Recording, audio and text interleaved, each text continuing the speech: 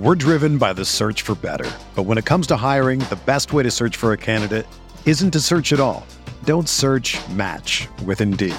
Indeed is your matching and hiring platform with over 350 million global monthly visitors, according to Indeed data, and a matching engine that helps you find quality candidates fast. Ditch the busy work. Use Indeed for scheduling, screening, and messaging so you can connect with candidates faster. Leveraging over 140 million qualifications and preferences every day, Indeed's matching engine is constantly learning from your preferences, so the more you use Indeed, the better it gets. Join more than 3.5 million businesses worldwide that use Indeed to hire great talent fast. And listeners of this show will get a $75 sponsored job credit to get your jobs more visibility at Indeed.com/Blue Wire. Just go to Indeed.com/Blue Wire right now and support our show by saying that you heard about Indeed on this podcast. That's Indeed.com/Blue Wire. Terms and conditions apply. Need to hire? You need Indeed.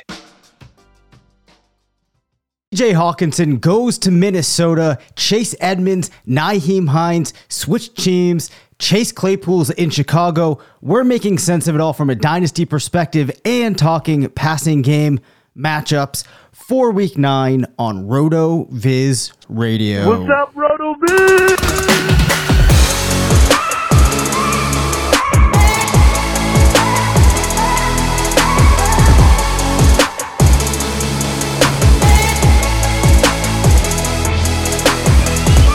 Welcome into RotoViz Radio. I'm Dave Cabin, joined as always, excuse me, by Curtis Patrick. We're two of the owners. Yeah, we are two of the owners here at RotoViz. Hey, listen, it's been a different week for us here on the show. Took Monday off for Halloween. Oh, man. Did the other show of this week. We recorded Wednesday night, came out on Thursday. This episode will be coming out at the normal time, but we will be doing things a little bit differently here, as there were a number of really interesting trades that transpired earlier in the week. We wanted to take some time to put those into context.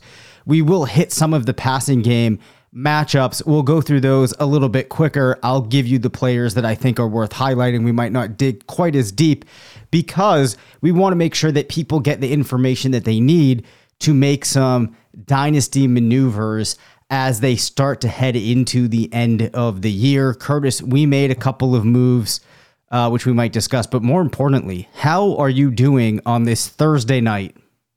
I'm doing fine, man. I am a little worried about what's going on in the house here. I sat down to record the show tonight, and there's just, I mean, it looks like it's written in psychopath handwriting.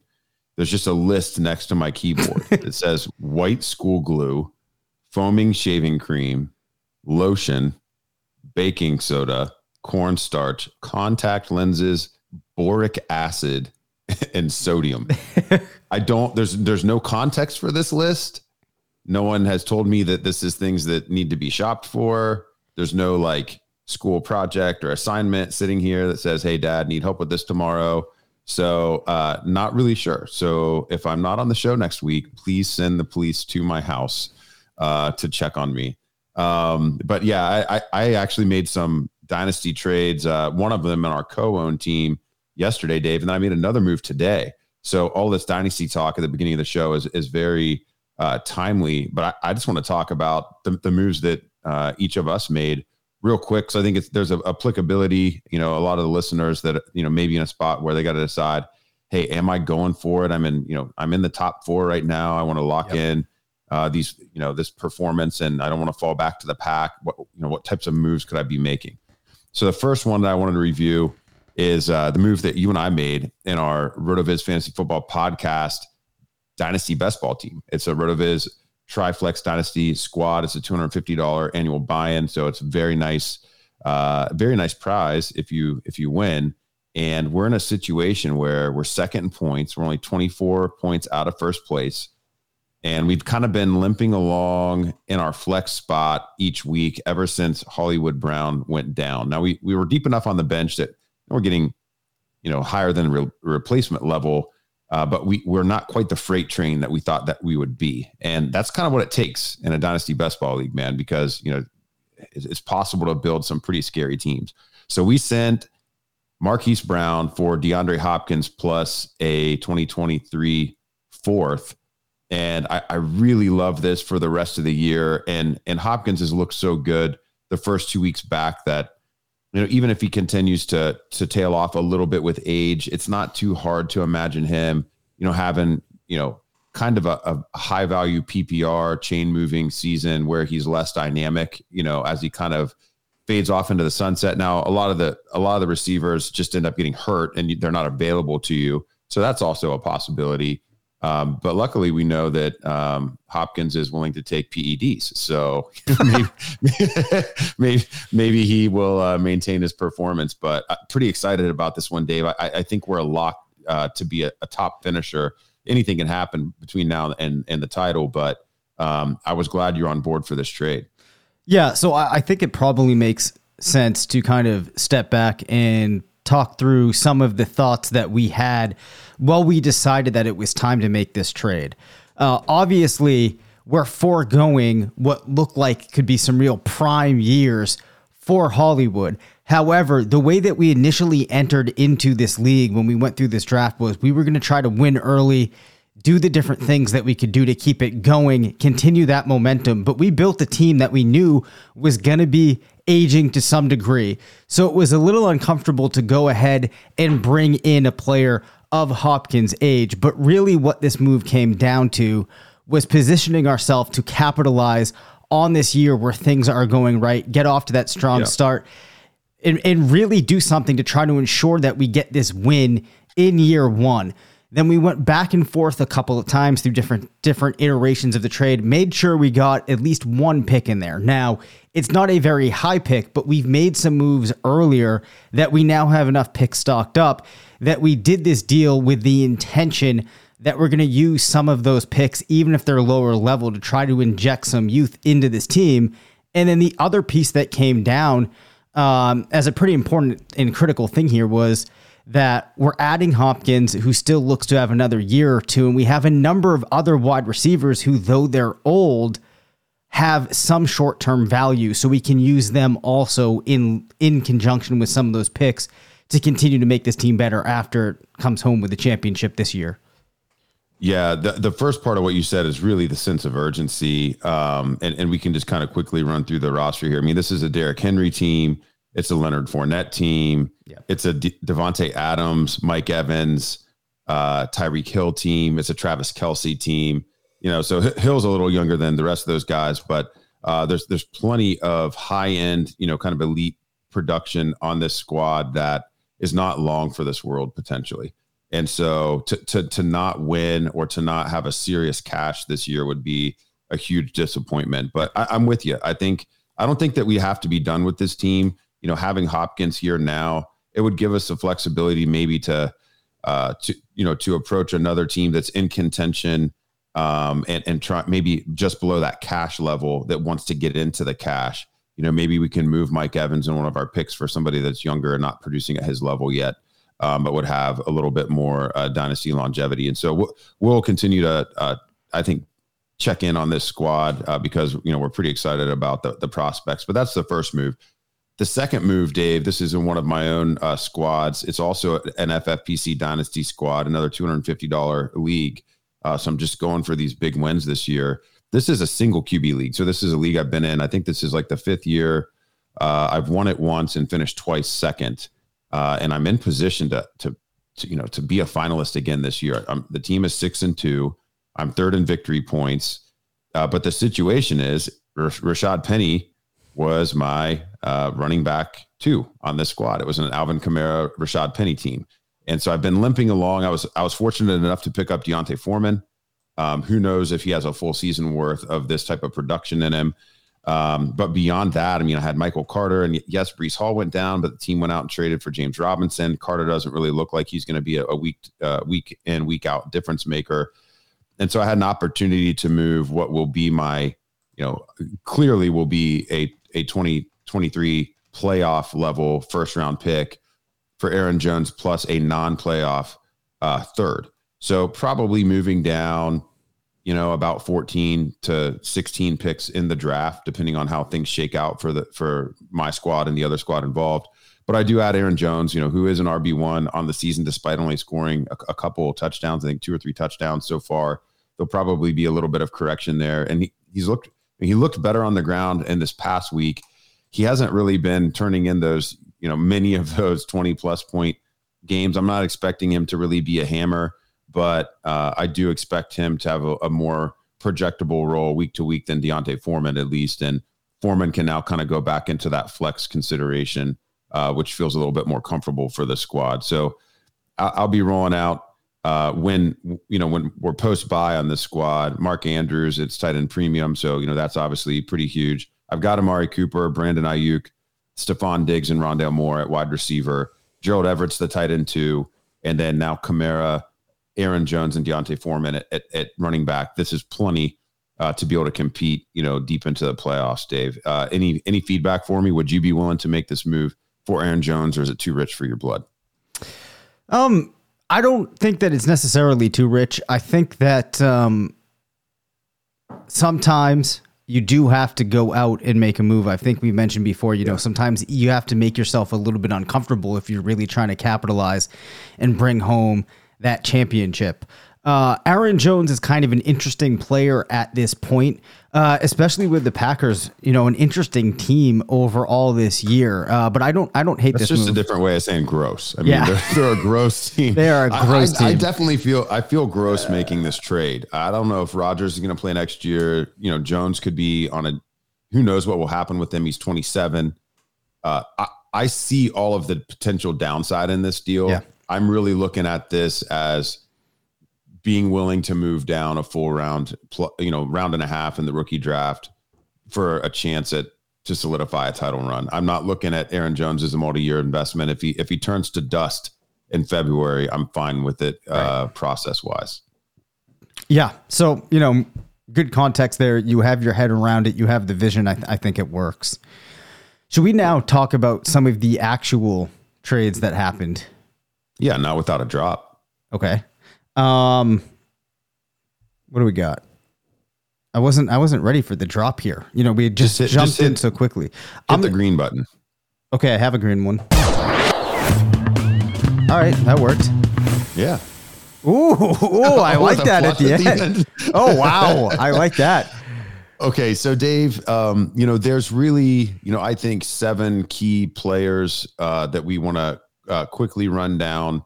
Are we thumbs up or thumbs down from a dynasty value perspective? And then we can quickly talk about the ripple effect. We'll go in, we'll go through the running backs, the wide receivers, and the tight ends, and we'll go in alphabetical order by last name. So this is not an order of impact.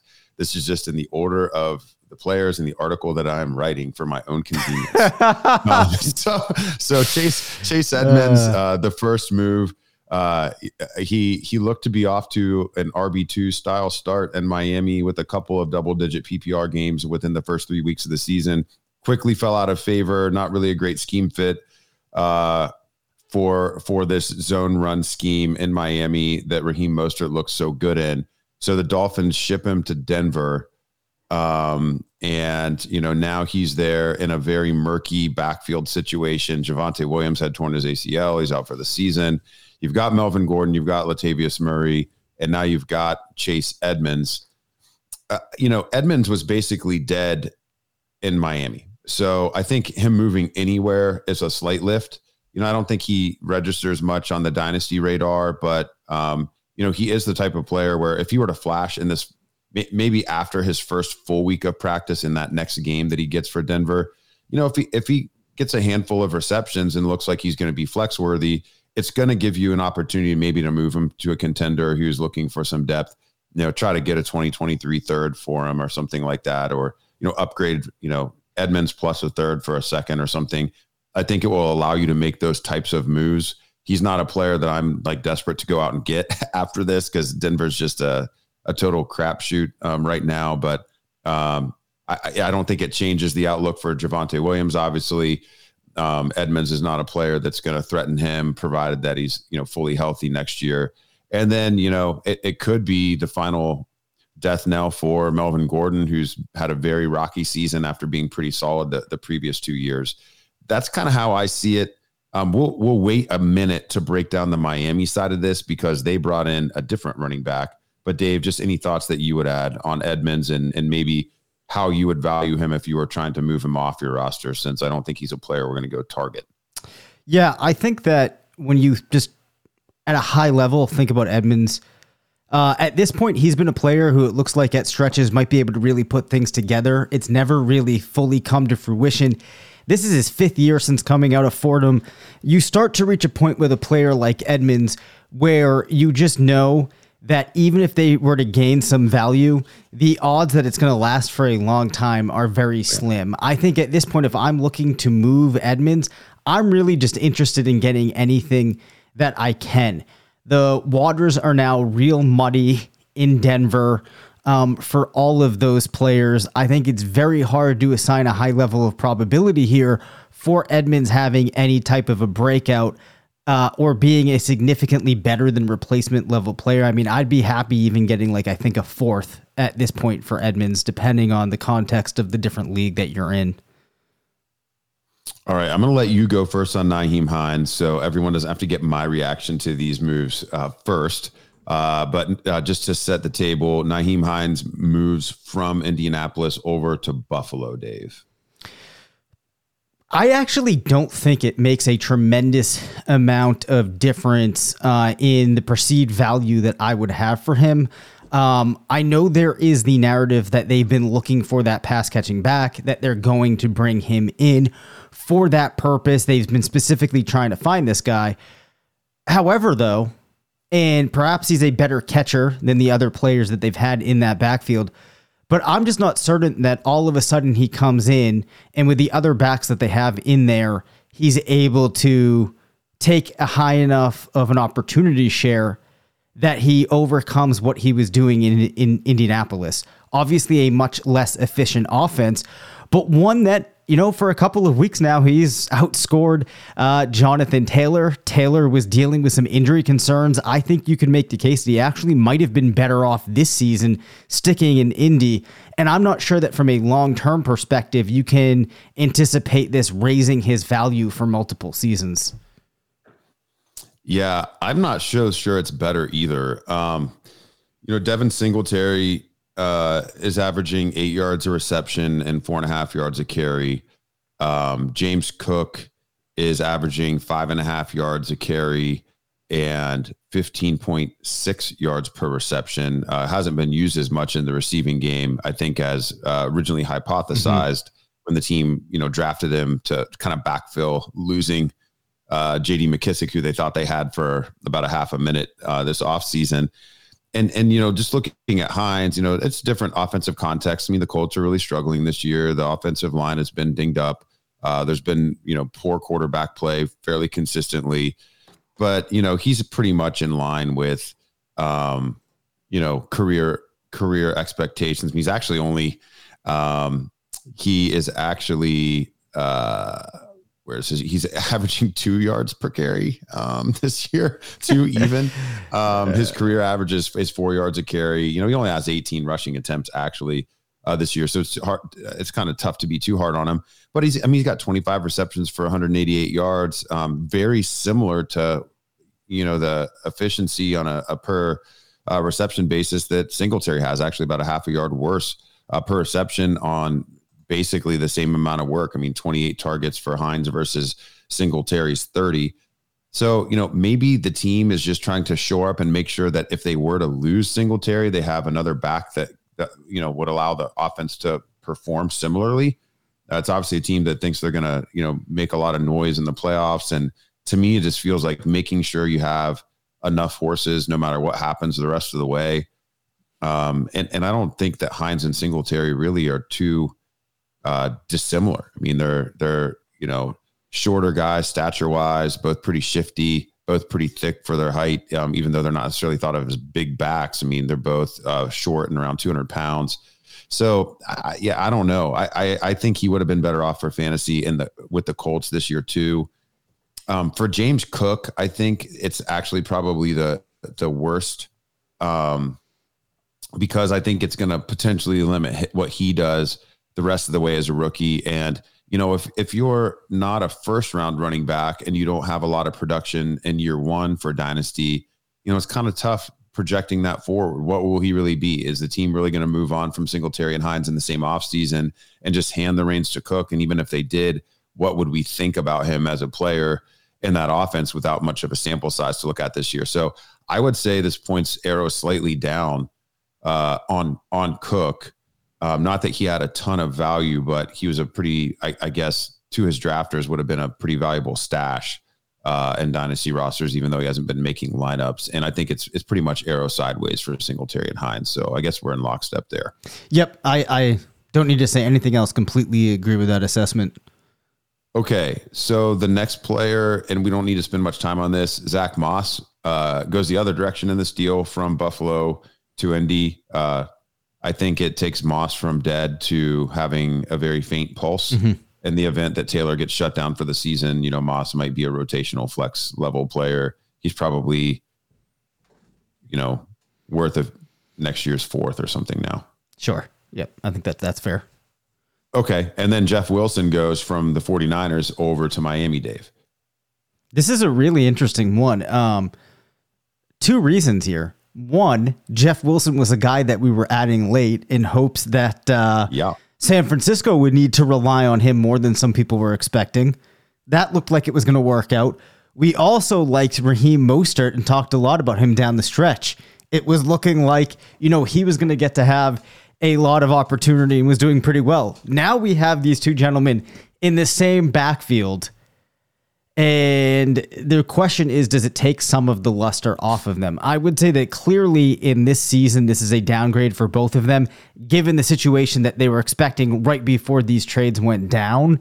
I would expect that early on we see Mostert get used a little bit more. So overall, I think I have to say this dings their value somewhat, but very honestly, with both of these guys, I'm not sure that they were players that I was considering in my mind as having a significant amount of long-term value. Yeah. Mostert, it's been basically like a 70-30 split in that backfield with Mostert at 70 and Edmonds at 30. Maybe it's more of a 60-40 with the style similarities between Mostert and Wilson. But I think this is kind of similar to the move the Bills made. The Bills wanted to make sure they had some depth that fit the same style they're looking for at that position. I mean, the Dolphins have done the same thing. I mean, the Dolphins, obviously they had to go through some games without Tua, but they're 5-3.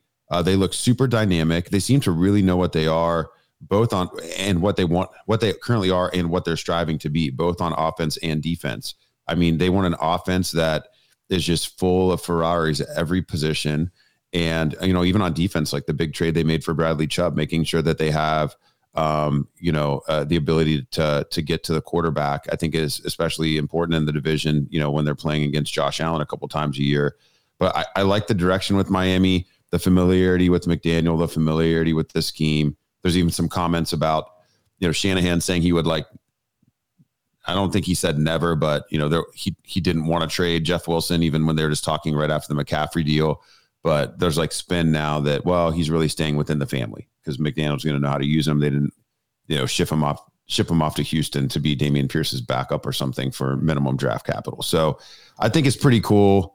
And if you're a Wilson manager, I mean, you're pretty pumped because he was going to be dead. I mean, Elijah Mitchell's going to be coming back. Yep.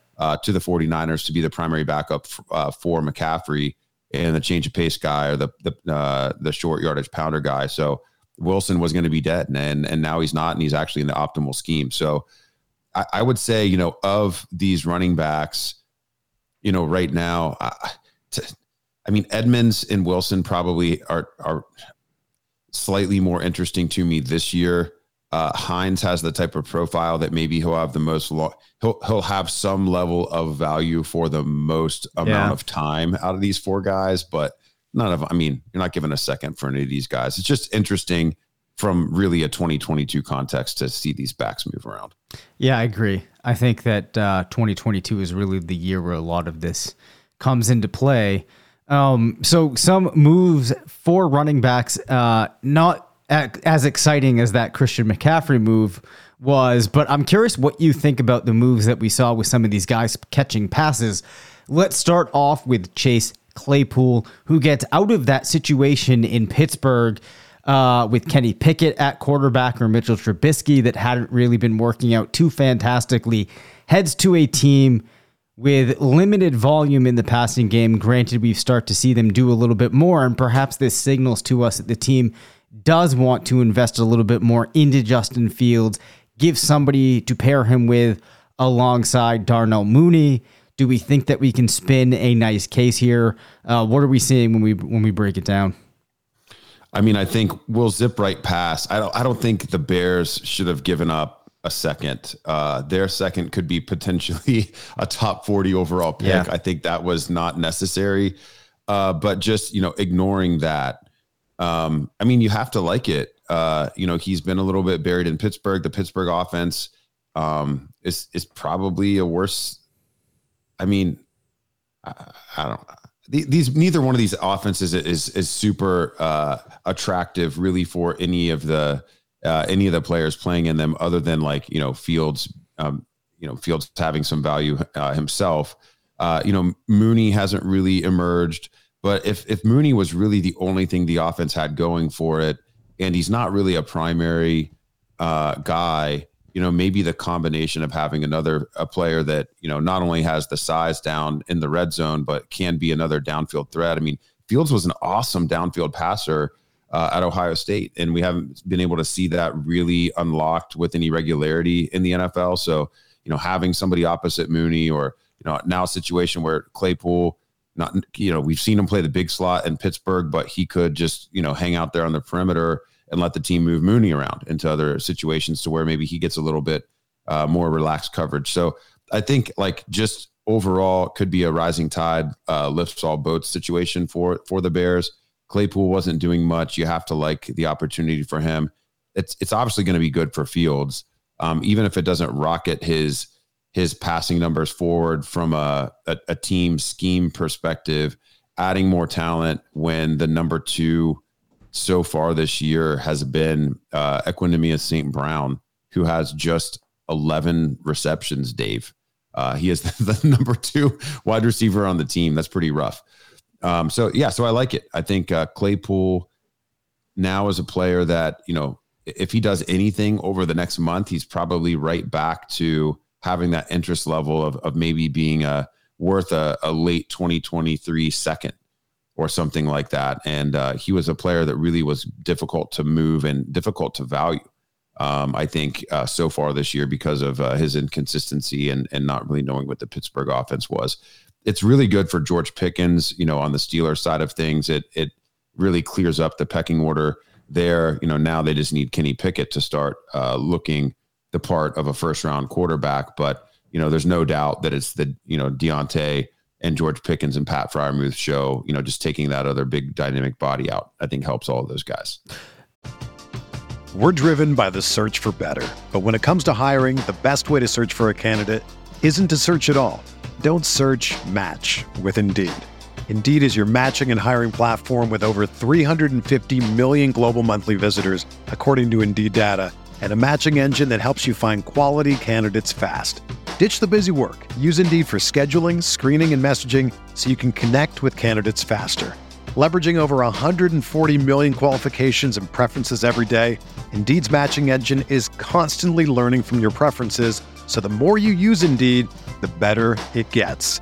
Join more than 3.5 million businesses worldwide that use Indeed to hire great talent fast. And listeners of this show will get a $75 sponsored job credit to get your jobs more visibility at Indeed.com/Blue Wire. Just go to Indeed.com/Blue Wire right now and support our show by saying that you heard about Indeed on this podcast. That's Indeed.com/Blue Wire. Terms and conditions apply. Need to hire? You need Indeed. Another day is here, and you're ready for it. What to wear? Check. Breakfast, lunch, and dinner? Check. Planning for what's next and how to save for it? That's where Bank of America can help. For your financial to-dos, Bank of America has experts ready to help get you closer to your goals. Get started at one of our local financial centers or 24/7 in our mobile banking app. Find a location near you at bankofamerica.com/talktous. What would you like the power to do? Mobile banking requires downloading the app and is only available for select devices. Message and data rates may apply. Bank of America N.A., member FDIC. Yeah, so I think that maybe an exercise here that might be worthwhile is with Claypool going to Chicago and now room being opened up for Pickens, if we just compare the value of those two players. Now, obviously, there's an interesting element into it with the separation in years played, but they're still both relatively young. Are they relatively in the same tier at this point, do you think, or is there some level of separation between them? No, I think Kenny Pickett. George Pickens is clearly more valuable than Chase Claypool at this point. I mean, there's the intrigue of not knowing what he's going to be. Yep. We've already, Claypool's in his third season.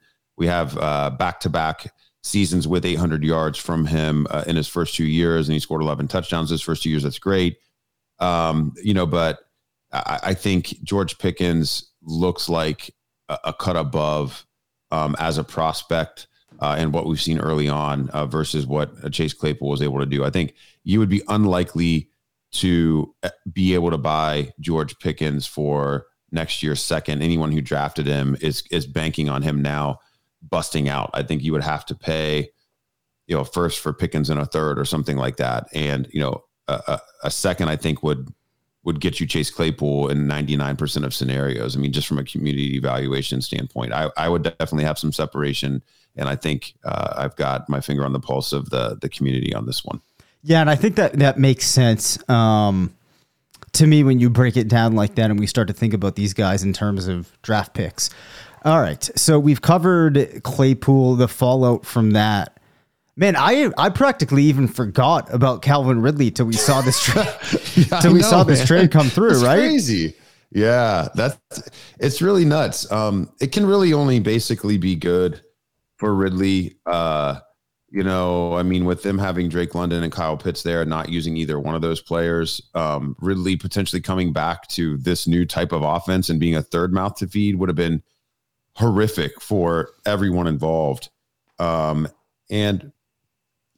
was a player that's difficult to value because you don't know if/when he's going to be reinstated for his horrible, egregious offense of betting, 4 figures worth of dollars on a game. Mm-hmm.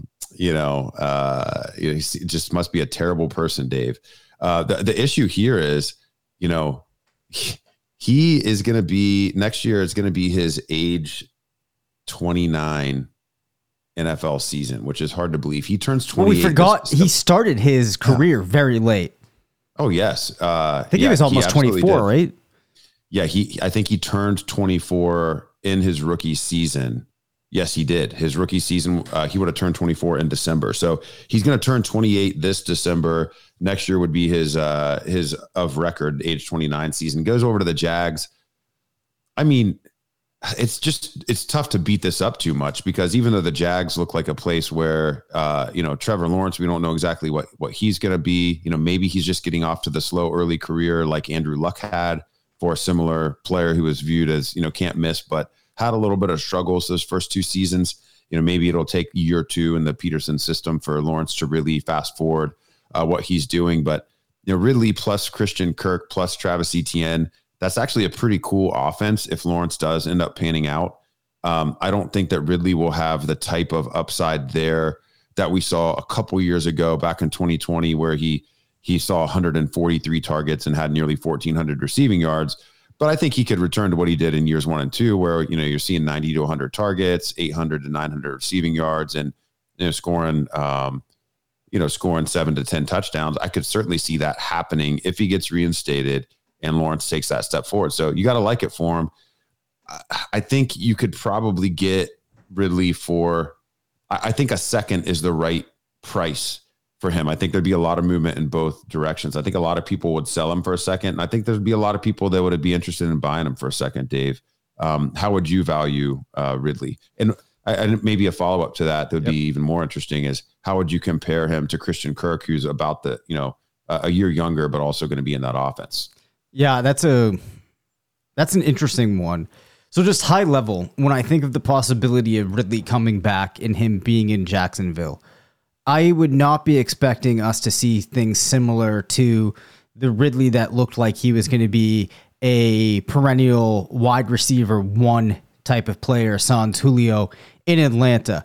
I think that a wide receiver 2 type of outcome would be a great scenario for him. In my head, I'm penciling him in more around that wide receiver 2, wide receiver 3 fringe.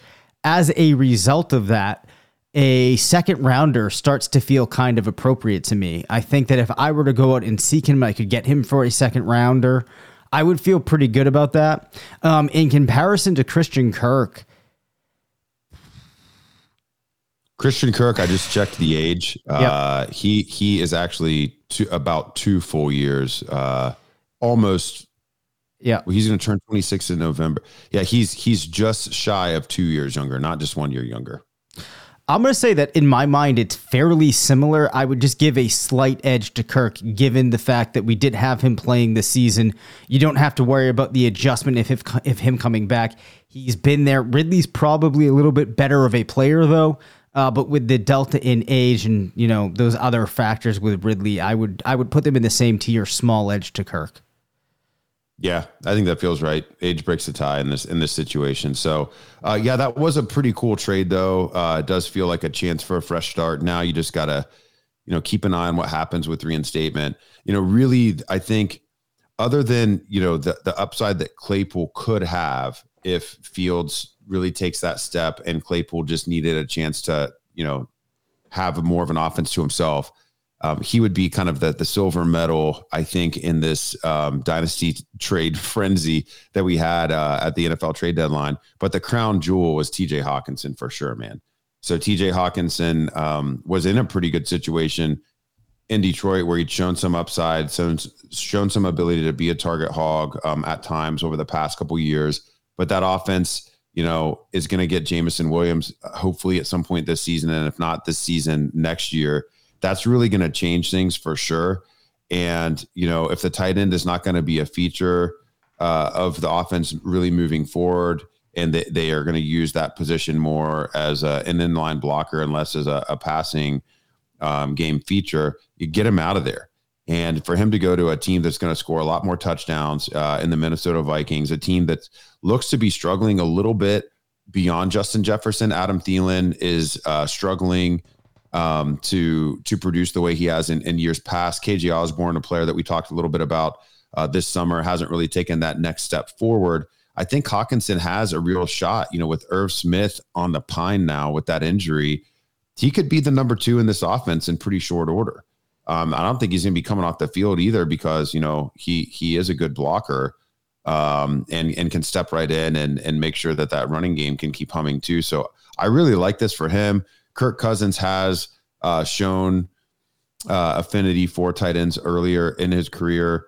And, when he's had the good ones, he hasn't been afraid to feature them. He's not a guy that has forced it to tight ends and really lifted them up if they didn't have the requisite talent, but he has taken advantage of it at times. So, yeah, I like this for Hawkinson, both from just a real football sense, and it's good to see him get on a team that's actually going to compete now, but also from a fantasy perspective. If I'm a Hawkinson manager, I'm pretty excited about this move, in tight end premium, FFPC, RotoViz, Triflex formats. I think this puts a late first round valuation back on this player. It would be very difficult to buy him for less than a first. And I think, I wouldn't fault anyone who says, I don't know about TJ Hawkinson and this offense, and he's not going to reach that next elite level. I wouldn't fault anybody who wanted to trade him at that price either, but that's where I'm placing the value. I'm going to say playoff first on Hawkinson and tight end premium, and then maybe a non-playoff second in a traditional PPR setting. How do you feel about those values, Dave? Well, when I first heard about this trade, I didn't, in my mind, know exactly where I was going to land on it. Because on one hand, we did have the situation where he's playing a pretty vital role in the Lions offense. It's been able to support him as a fairly decent fantasy tight end. But then I thought about it, at the very least, what's he going to do in Minnesota? And I feel like at the very least, he should be able to approximate what he's doing in Detroit. But then you have the possibility of a lot more upside that could be unlocked, looking like he's stepping into that role as the number 2 option for Kirk Cousins in the passing game. Then I started to get fairly excited about it. I think if I'm thinking about this in terms of tight end rankings, right, I think that he's relatively in the same range, but now you could make a strong case for him perhaps at 4 or 5 out of all tight ends. So in tight end premium leagues, I think I'm pretty interested in him. So again, I think we're fairly aligned on this one. Yeah. Cousins, even in an offense when he had Pierre Garçon and this is way back in the Washington this is way back. That's Pierre Garçon, man. Pierre Garçon and Deshaun Jackson. Jordan Reed was really, that's right. He was really the motor that made that offense go. Now, this is a different player. I mean, he was basically a big wide receiver with a tight end designation. But I even with 2 at that time prime level talents in Djax and Garçon, Cousins was happy to continue featuring Jordan Reed week after week. I mean, he was an elite guy for about a 2-year stretch there. So again, I don't think it's hard to. You don't have to squint very hard to see Hawkinson really gelling, I think, with Cousins and settling in as an effective weapon in the Vikings offense behind Justin Jefferson. And I mean, again, really beyond Mark Andrews.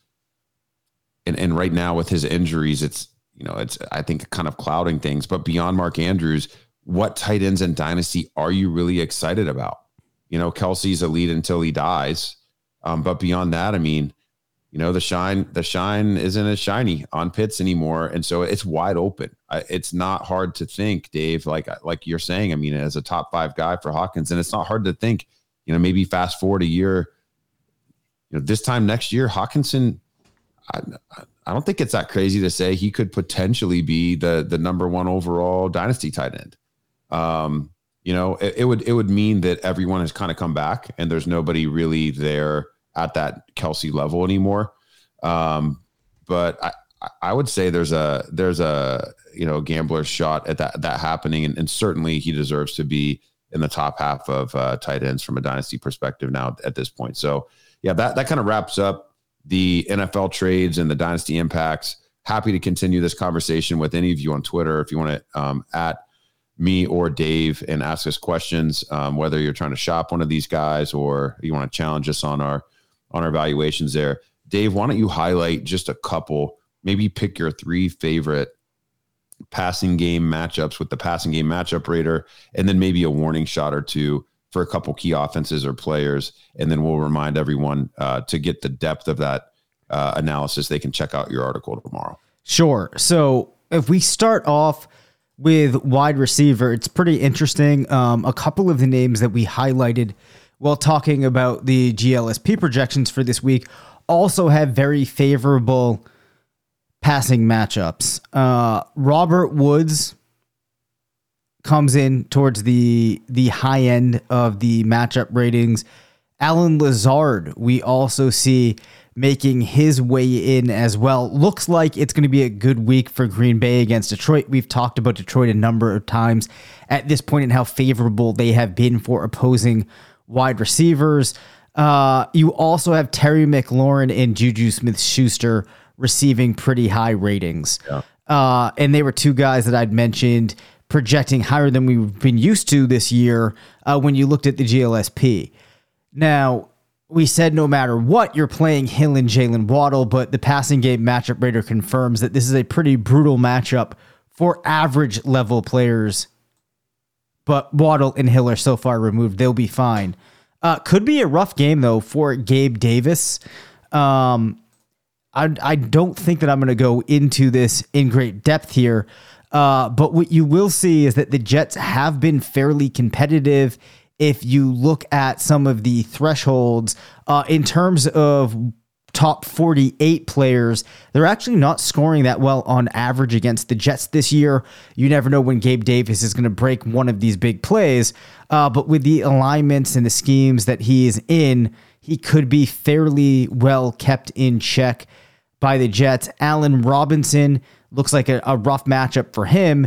Chris Godwin, one of the higher level players that the GLSP did not like this week, also getting confirmation there from the tool.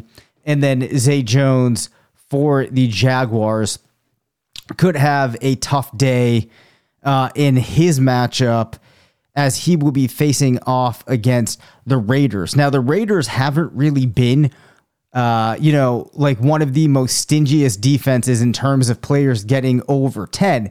They're one of these odd teams, Curtis, where they've allowed 1.7 players at the wide receiver position to get over 10 points each week, but they've limited the upside of players. And in fact, they have been one of the most limiting teams to top 48 wide receivers. In the case of Zay Jones, I think, he's probably going to be fairly shut down. Perhaps he was a player that you were thinking could get into your flex spot this week. Flipping over to tight end, we had talked about Robert Tonyan as a potential flex play based on the GLSP and kind of looking at that matchup. He gets one of the best ratings of the whole week here. Love it, man. Yeah. And he comes in with a 71, which is a pretty darn high rating. Normally in a week, we only get a handful of guys over 70. So great matchup for him. We also mentioned Gerald Everett, another player that is going to allow you, if your team has maybe multiple tight ends or you scooped him up late and now, he's smashing for you. You could put him in at the flex if you paired him with somebody, like a Travis Kelce. And then the final tight end that I'll toss out here this week is Kyle Pitts. Does draw a fairly favorable matchup with the Chargers, gets a matchup rating of a 52. So obviously there's some separation between him and guys like Tonyan and Everett. But for the tight ends this week, that's a fairly favorable rating. The tight ends that do not look like great options this week: Mike Gesicki, Logan Thomas, and Hayden Hurst. So I don't think that we're really going to... How dare you slander Hayden Hurst? I love Hayden Hurst. And his flowing, flaming hair. He is a god among men in Cincinnati. Okay, so Dave, thanks for taking us through the passing game matchups, and we'll encourage everyone to check out his article on rotoviz.com to break it down even further. I want to wrap up the episode with just a couple updates that I think are important to get on record here.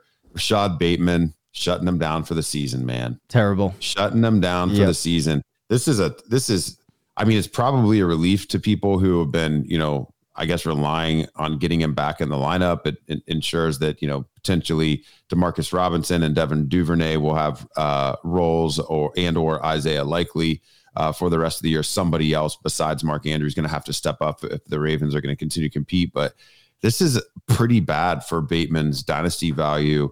Now 2 seasons in, not really sure what he is.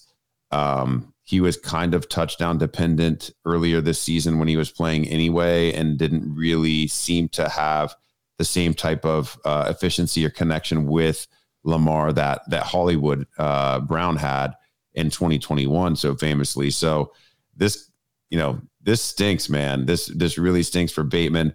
Michael Thomas also getting shut down for the season. Brandon Cooks either refusing to play or being sat down for being grumpy about still having to play for the Texans. And OBJ, Dave, Odell Beckham Jr., narrowing down those potential landing spots. Look like all of them would be pretty fun. So just a couple notes to keep your eye on, and the injuries, especially if you haven't had a chance to look at your squads this week, making sure that you move Bateman and Thomas to your IR and add somebody off of waivers, throw a dart somewhere. Any comments on those guys before we close it up, Dave? Well, obviously it just stinks for Bateman.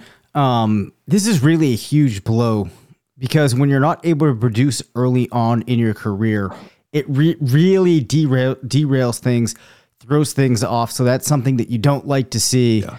And then, Michael Thomas, disappointing as well. So hopefully the end for him, man. Yeah, it does. Hopefully we can recoup some excitement here by OBJ signing in a spot that's going to, give us some glimmers of hope of, recouping those days past and some exciting catches from OBJ. So we will look forward to that. We hope that everybody crushes their matchups this weekend, and we will be back next week to cover even more of this action. I don't like that transition out, but we're going to go with it.